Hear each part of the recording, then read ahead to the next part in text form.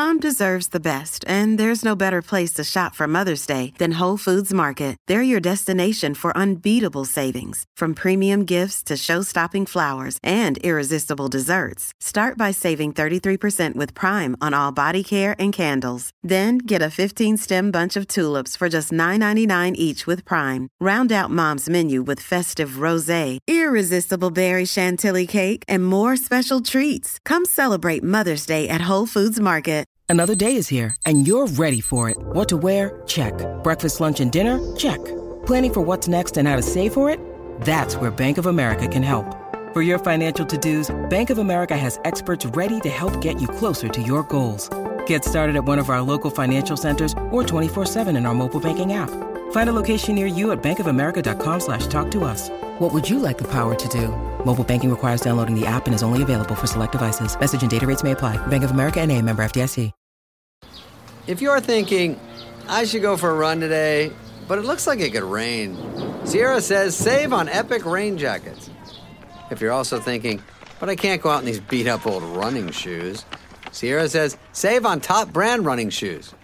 And if you're still thinking, but I'm also busy performing brain surgery, well, then we say, you really should have led with that. Sierra, let's get moving to your local store, like now. Go! Hey, it's Ryan Reynolds, and I'm here with Keith, co-star of my upcoming film, If, only in theaters May 17th. Do you want to tell people the big news? All right, I'll do it. Sign up now and you'll get unlimited for $15 a month and 6 months of Paramount Plus Essential Plan on us. MintMobile.com/switch. Upfront payment of $45 equivalent to $15 per month. Unlimited over 40 gigabytes per month. Face lower speeds. Videos at 480p. Active Mint customers by 531.24 get 6 months of Paramount Plus Essential Plan. Auto renews after 6 months. Offer ends May 31st, 2024. Separate Paramount Plus registration required. Terms and conditions apply if rated PG. Welcome to the Olive Podcast.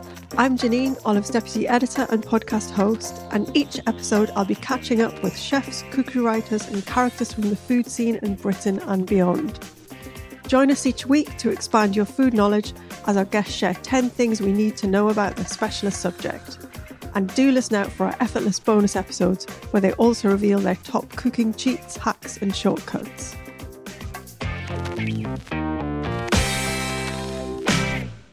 I'm delighted to welcome GURD Loyal to the podcast today. GURD is a food writer, future food consultant, and Olive Magazine's regular trends columnist. He also curates the online platform Mother Tongue, celebrating food stories of migration and race, and is currently writing his first cookbook exploring second-generation British Indian identity through food. And this actually won the Jane Grigson Award in 2021. Hi, GURD. Hi, how are you? I'm good. How are you? Yeah, really good, thanks. Thanks for coming to talk to us today.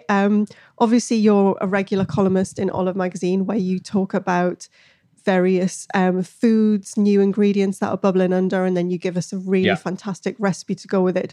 So today I've got you here with your future food consultant head on, and we're going to talk about your top 10 trends for 2022.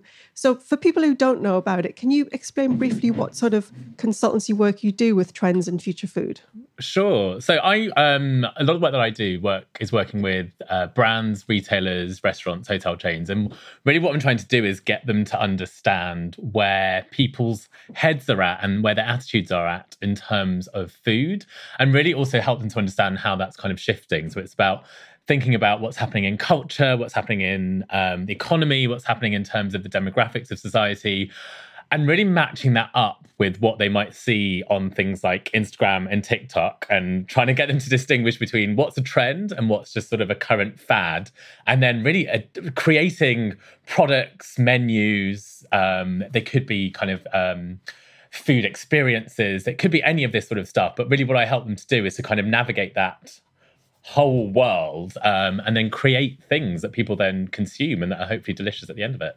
Amazing. So you've already been doing work on this, I guess, because we're sort of your head's in this game completely, and you sent me a list of 10 things you think are, there's the good, the bad, and the slightly crazy. But we're gonna talk through them. Loads of really interesting ideas. Some I've kind of like heard bubbling around, some completely new to me, some a bit bonkers as well, but really interesting stuff to talk about. So let's kick off with your first one, which is hybrid fruits. Talk to us about that. Sure. So these are interesting combinations of fruits and actually vegetables as well, which are purposefully bred to be hybrids. So it's basically taking the best bits of two things, and I'll give you some examples in a minute, and purposefully breeding them so that you create this sort of delicious thing that has, it might have the sourness of one thing and the sweetness of another thing. So I'll give you a few examples that I think are completely delicious. There are pluots, which are a cross between a plum and an apricot, where the plum is the dominant flavour. There's something called an aprium, which is an apricot and a plum also, but the apricot is dominant. There are things that you might have heard of, things like tayberries, which are a cross between a raspberry and a blackberry. One of my favourites, which is something I tried in San Francisco, is a cherryum. A cherryum is a cross between a cherry and a plum. It's absolutely delicious. Another one is more in the vegetable territory, which is something called rabbage, which is a cross between radish and cabbage.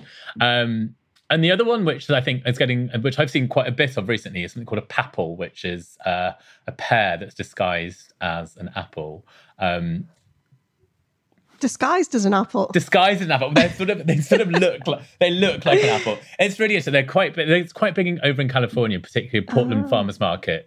Is full of these sorts of things, and I think it's something we're starting to see a lot more of here. And actually, even in the citrus fruit territory as well, there's something like a tangelo, which is a cross between a tangerine and a pomelo. So it's really taking the interesting thing about one fruit and purposefully hybriding it with the other, and creating something that is both familiar but also really different, because you kind of get that combination in one fruit, but in a sort of sensory way of another. So they're really fun. And actually, if you can find them, certainly in lots of farmers markets and things, you can certainly find things like pluots in Borough Market.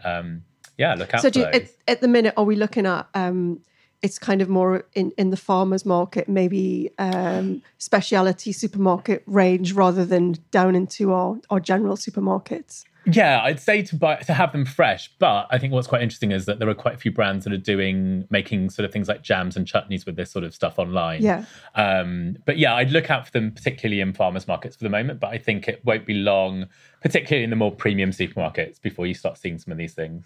Yeah, love it. Something really new as well. Your second one, I love this, is last year or the year before was all about the cronut. Now we're moving on to scones and bostocks. Now scones I know all about. Yeah. Who doesn't love a scone? So we can talk about that. But what the heck is a bostock? A bostock. So a bostock is it's a very thick slab of brioche toast, which is then covered in some sort of a frangipan or a jam. It's generally a frangipan.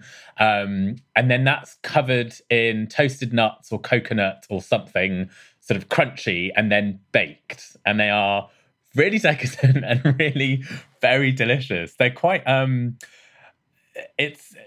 It's one of those things where all of the elements are sort of sensorially quite interesting and rich, but when they're combined, it actually creates something even more kind of exciting. And actually, the great thing about them is that they're a great way of using up things like brioche loaves. So, and they also, they allow you to be really creative with what you do, because frangipan, you can use all sorts of different nuts, but they really lend themselves to doing all sorts of things with different fruits, whatever is seasonal. You can do chocolate versions. I've seen versions which use things like pistachio frangipan instead of almond. A couple of places I think are quite interesting. There's a bakery up in Scotland called the Bostock Bakery, which is up in East Linton.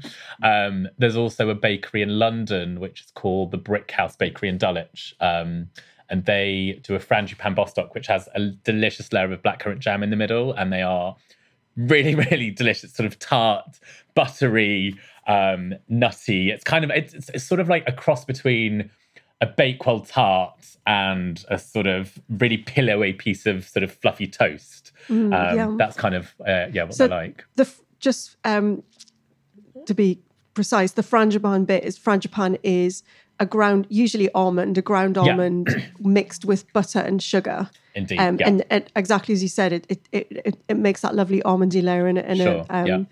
in a Bakewell tart. But that's really nice and a kind of really nice way of changing stuff up as well and using stuff up, and a really great kind of instant pudding as well if you don't want to mess around with making loads of different stuff, and you can be way ahead of the trend. What about the scones? What are they doing with scones out there? The scones is really interesting. I mean, I think people have almost sort of, there's so many things that sort of come and go in bakeries that there's a real return to things that are classic and doing really exciting things with them. Things that I found really interesting in the scone world that I've noticed are there is, Gales, which the bakery that's all around the country, they do really interesting maple pecan scones. They do savoury cheese and chive scones.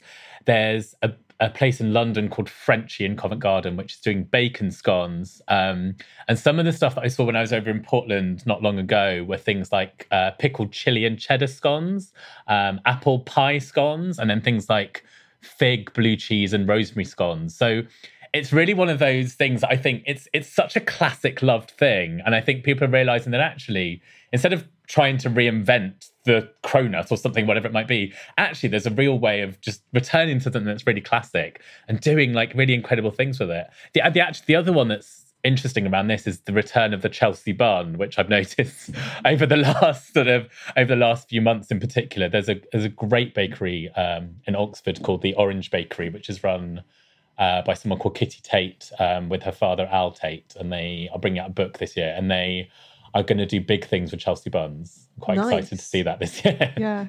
It's kind of, because the cinnamon bun was huge, wasn't it? Yeah. And then we were like, you know what? We kind of had our own thing, which was the Chelsea bun. Exactly. Let's just go back and investigate that. Exactly. We already did the swirl thing. We don't need to go and look at the Scandinavians to show us the way. Like, we've got it already.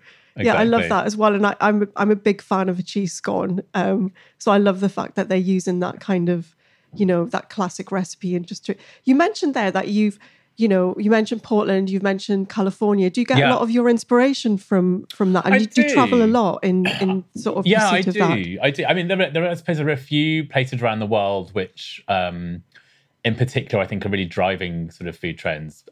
Portland, San Francisco, and LA are sort of the obvious ones, but then less obvious ones, places like Amsterdam is really progressive from a food perspective. Paris in particular, Singapore, and, all of those countries over in Asia, places like Seoul, Tokyo.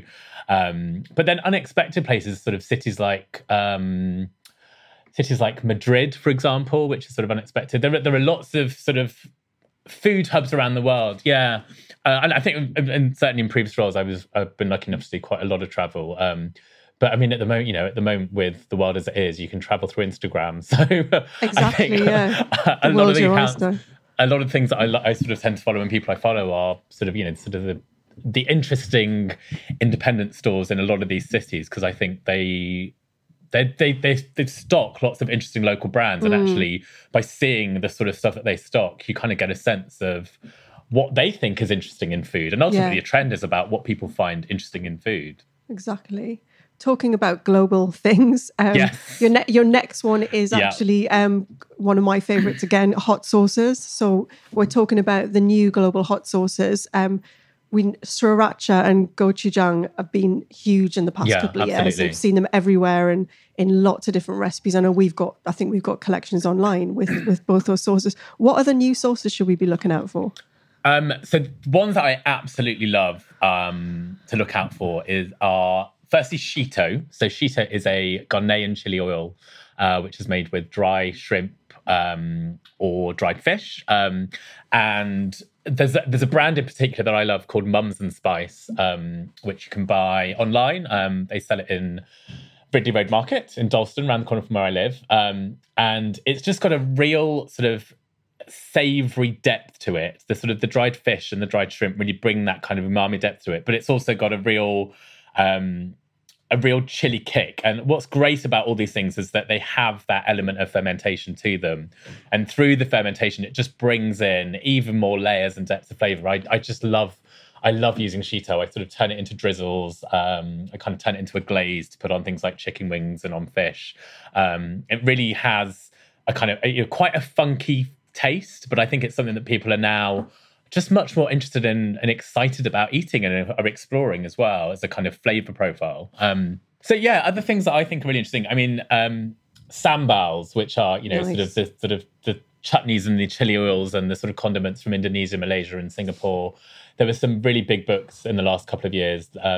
Lara Lee's Coconut and Sambal, all Yeah. about Indonesian food, and then the brilliant book that just came out by Mandy Yin, which is the Sambal Shiok book. Yeah, and I it's think great. it's just, I've got that. it's delicious. The photography is beautiful. I want to cook and eat everything in it. Yeah.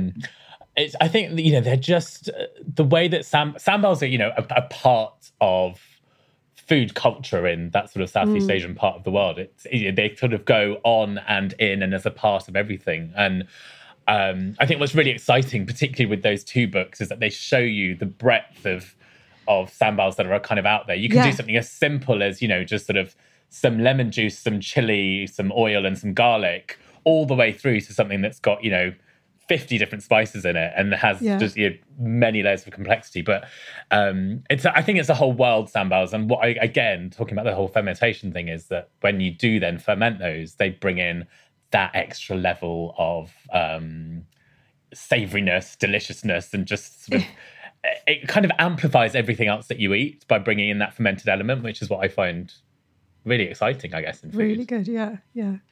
You've also got a couple of ones I've never heard of. Yes. Which is Ayurveda.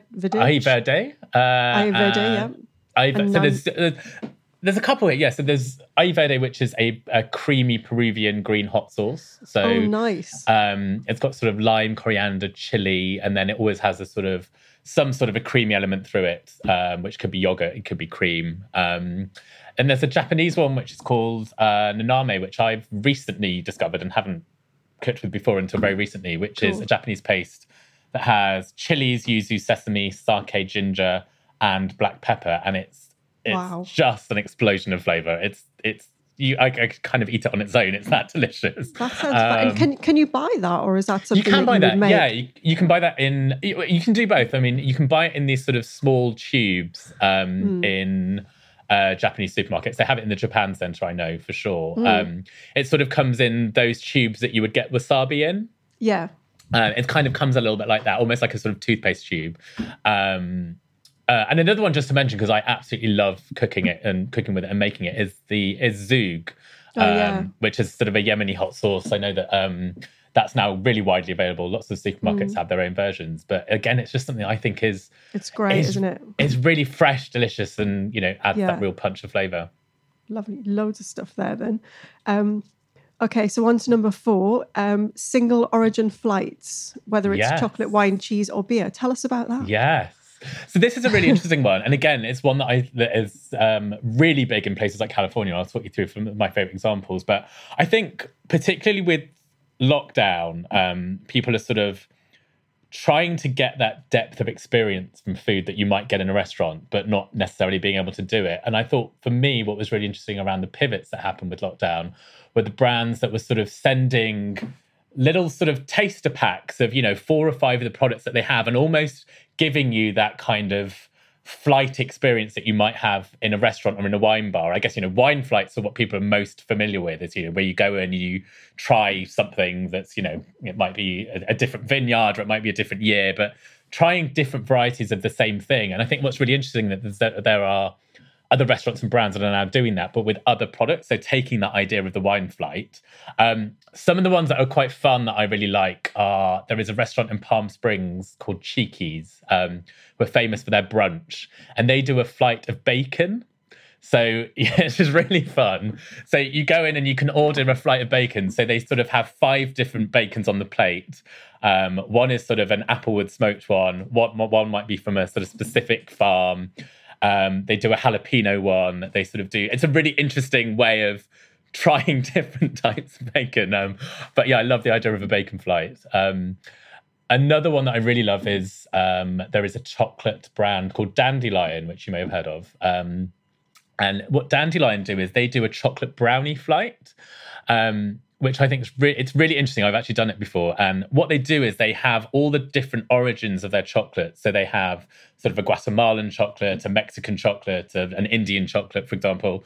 And what they do is they make the exact same brownie recipe, but using the different chocolates. And it's a really interesting way, I think, of really, I guess, just learning about the complexity and the nuances of different origins of something like cacao beans, for example, in this case. But instead of doing it with, just trying the chocolate, by doing it through something like a brownie, it just adds an extra level of kind of fun and gives you a sort of a different angle to the whole thing.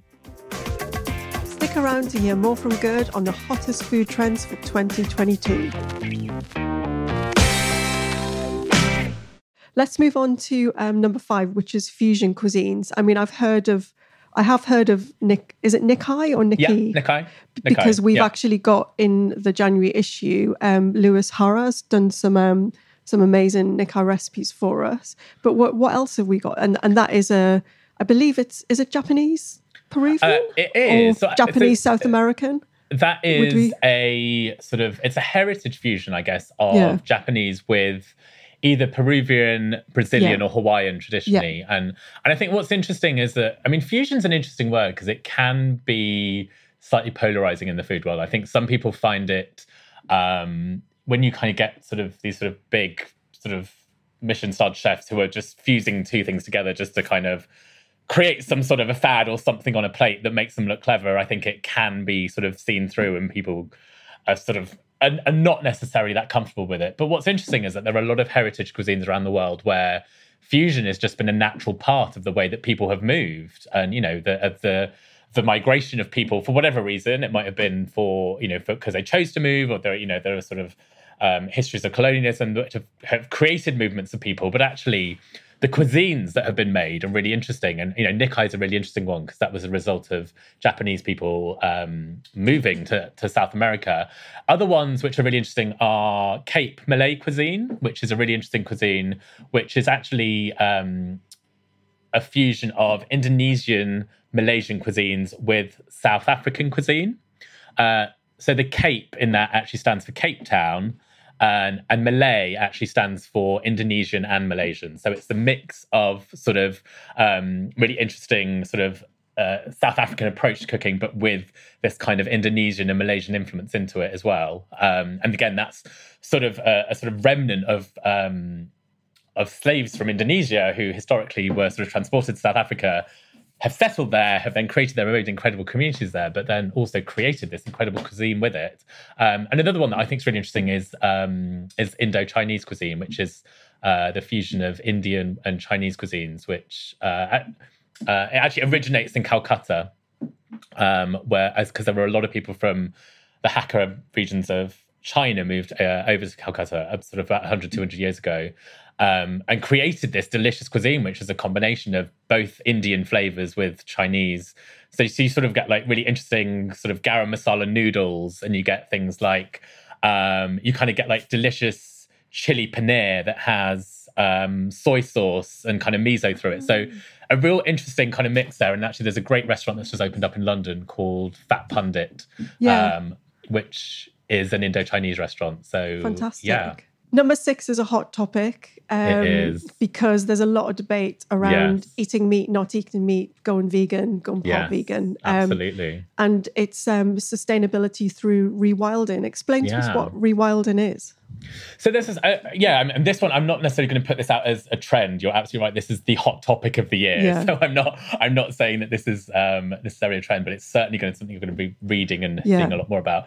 I guess the overarching question here is really the focus, rightly so, over the last few years has very much been around shifting your diet to being much more sustainable through being much more plant-based in what you're eating. And, there are incredible books like the Anna Jones book, One Pot Plan Planet, which, really championed that message.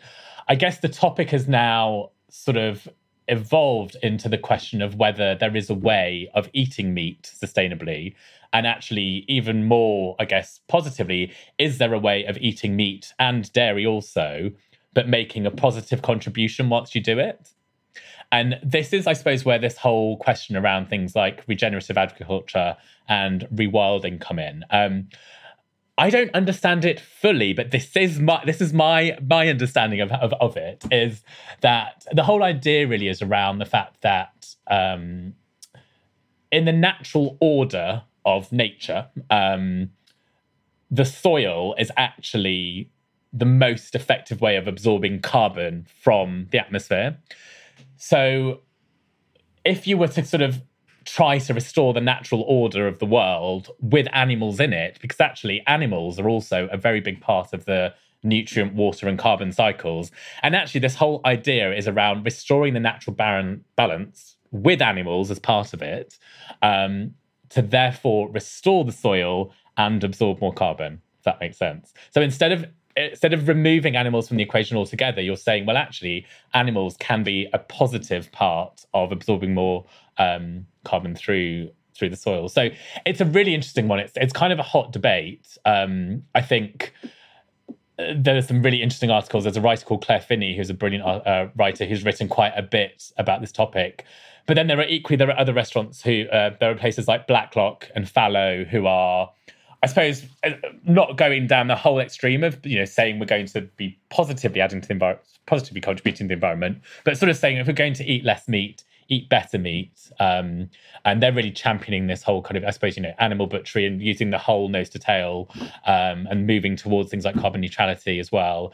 And there's a butcher's in Cornwall called Philip Warren, who it's a really interesting in terms of the way that they're putting their messages out there. They're absolutely advocating for the benefits of grass-fed cattle, but actually, interestingly, their message is that they are really pleased that vegans have made everyone understand where their food comes from and want to understand where their food comes from. So it's this really interesting thing, as I think that to date, the conversation has very much been the meat industry versus vegans. And now you've got butchers like Philip Warren actively praising vegans. And you've got people like, as I said, Blacklock and Fallow, who are sort of extending this message to be, I guess, just a much more holistic message that doesn't do a kind of a good versus bad, but takes the whole ecosystem into play. Yeah, I think that's a great shout as well. To move forward, we need to be able to debate and talk about it and see both sides of the argument and hopefully come up with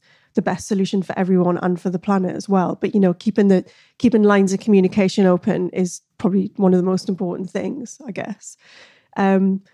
Okay, so then on to a slightly lighter, and it's January, so quite a lot of people, me included, will be doing dry January.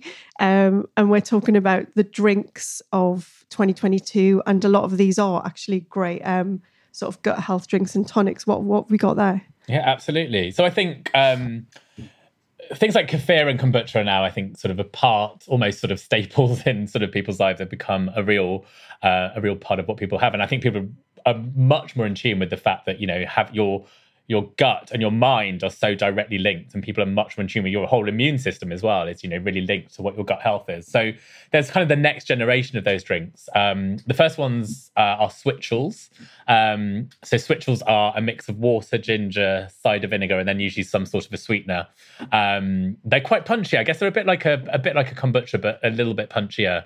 There's a brand called Mother Root, which I really like, that do a great one, which has a touch of chili in it. Another drink which is really interesting is something called jamu. So have you had a jamu before? No, this is the one I hadn't heard of. No. Yeah, it's really delicious. So again, this is a kind of Balinese Indonesian herbal drink. It's kind of a tonic that mixes turmeric, ginger, lemon, and then lots of botanicals. If you go to Bali, you can buy it in these sort of really sort of interesting medicinal looking bottles on the street, and everyone kind of has a bottle or a glass of jamu in the morning, just as part and parcel of your everyday life. But they're really interesting. They have that kind of restorative balance with all the botanicals and things in there, and obviously the turmeric. There are lots of recipes for jamu online. I would definitely recommend using fresh turmeric root if you do that, because it has much more sort of flavour, much more of a gingeriness. I personally find powdered turmeric, it just reminds me of what you're given when you're Indian, when you're ill, which is this like sort of, it reminds me of being at primary school and being forced to down spoonfuls of this stuff. But fresh turmeric, I'm a big fan of. The next one is something called tepache. And tepache is a fermented pineapple drink that's made with the rind and the peel. And again, it has that real sort of, it's quite it's quite a strong flavour. But it has that kind of tropically pineapple-ness through it. there's a brand called Remedy, which do a delicious one in a can, and there's a restaurant called Brat in London, which is sort of doing lots of interesting takes onto pache. That's a great one for kind of making it like no waste as well, isn't it? Because it's using all the bits of the bits of the pineapple you normally chuck away, which is great. Absolutely. Let's move on to number 8. This is quite an unusual one, Good. Interactive food, but with a competitive edge. Talk us through this. This one is all about disregarding all of the etiquette you were ever told growing up. And it's about playing with your food. Purposefully playing with your food.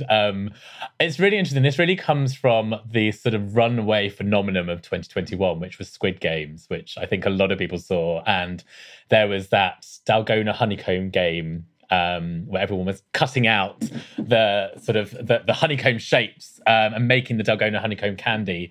It really sort of took off. It was kind of a phenomenon all over TikTok and all over Instagram. But actually, I think it was really interesting because it was timed with questions of whether we were going back into a lockdown. A lot of Europe was going back into lockdowns. And I think people are sort of, I guess, navigating a world where going out to restaurants as your entertainment, if that's, if you are a foodie, if that's what you did, is not always going to be guaranteed as something that you can do or necessarily feel safe doing. And so there's this kind of return to these kind of, I guess, food parlor games almost, where you're kind of playing with food almost, whether it's this kind of fun honeycomb game, even things like the kind of the classic jelly bean bamboozled games. There are sort of things like sort of those chili chocolate roulette games. Yeah. I guess it's just kind of bringing a bit of fun into it. Yeah. To having to basically eating at home. And I think for me, that was what was interesting about the honeycomb game.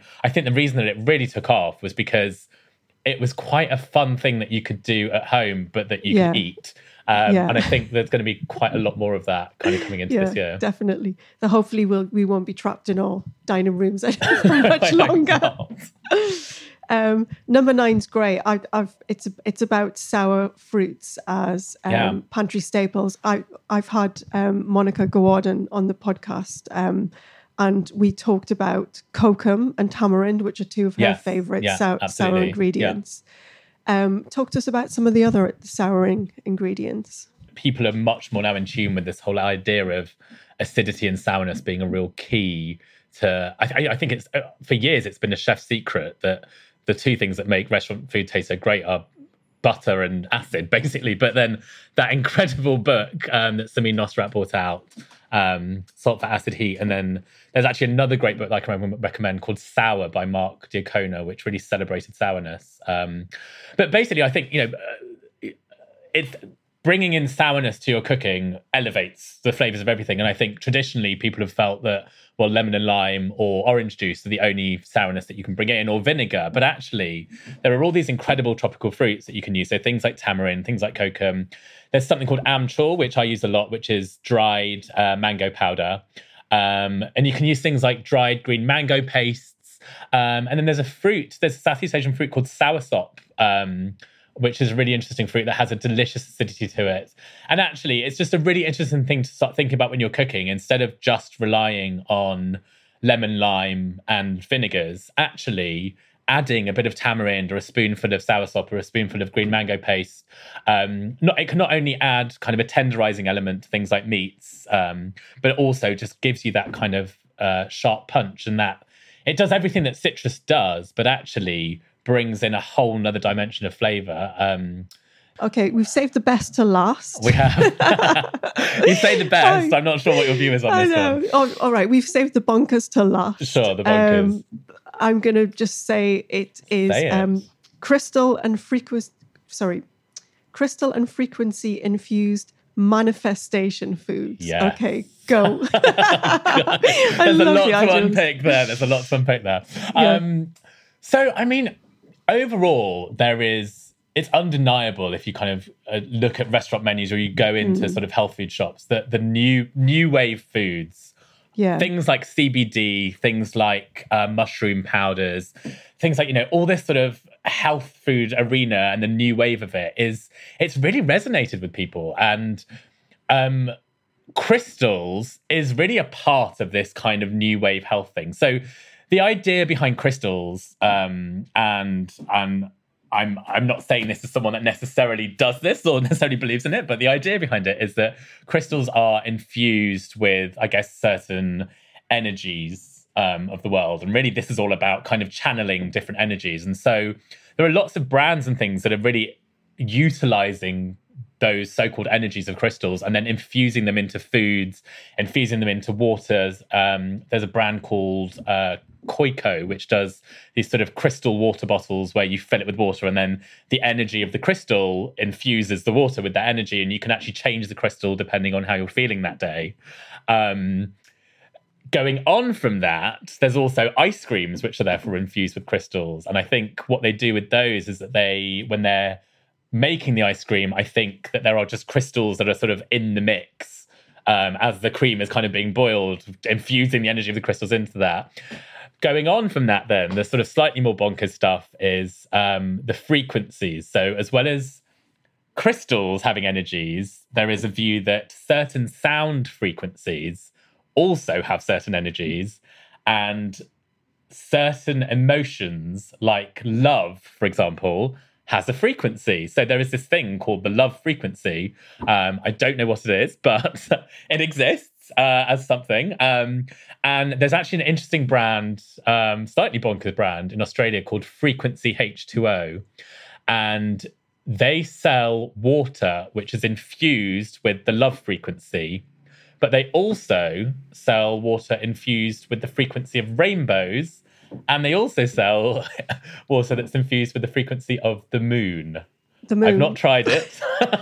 I don't know how expensive it is, but it's big in Australia. Oh, I'm going to go away and find that. Do you remember that movie? I think it was it Like Water for Chocolate, where the woman who's she makes this meal, and she's cooking this meal for a big group of people, and she's really distraught, and she kind of puts all of her emotion into and then they all sit around the table and everyone starts crying because she's kind of transferred her. So that's what we're talking about, basically. No, we are. But this, I mean, it's interesting you say that, because ultimately that's what this is about. People always say that you can always tell when food has been cooked with love. Absolutely, yeah. And you really can. And really, this is almost taking that to the next level, but it's bottling it up and letting you buy that love, which I'm not sure what I think about, but I think it might, it sounds bonkers, but it might just be the thing that we need for 2022 to get us out of this. Just a bit of bottled up love, absolutely. Yeah. Who doesn't need that? Oh, well, thank you so much for coming today to chat to us about all that GURD. Thank you for having me. It's been fun. And you can look out for GURD's column every month in Olive Magazine. And if people want to stay in touch with you online for Mother Tongue or just for your own stuff, where can they find you? Yeah, sure. So you can find me on Instagram. I am at GURD_loyal. And then Mother Tongue is mothertonguetv.com. Thank you for listening to the Olive Podcast. For recipes and more information, head to olivemagazine.com. Do remember to listen out for our effortless bonus episodes where our guests reveal their best cooking cheats, hacks and shortcuts. And don't forget to subscribe at iTunes, Acast, Spotify, or wherever you get your podcasts.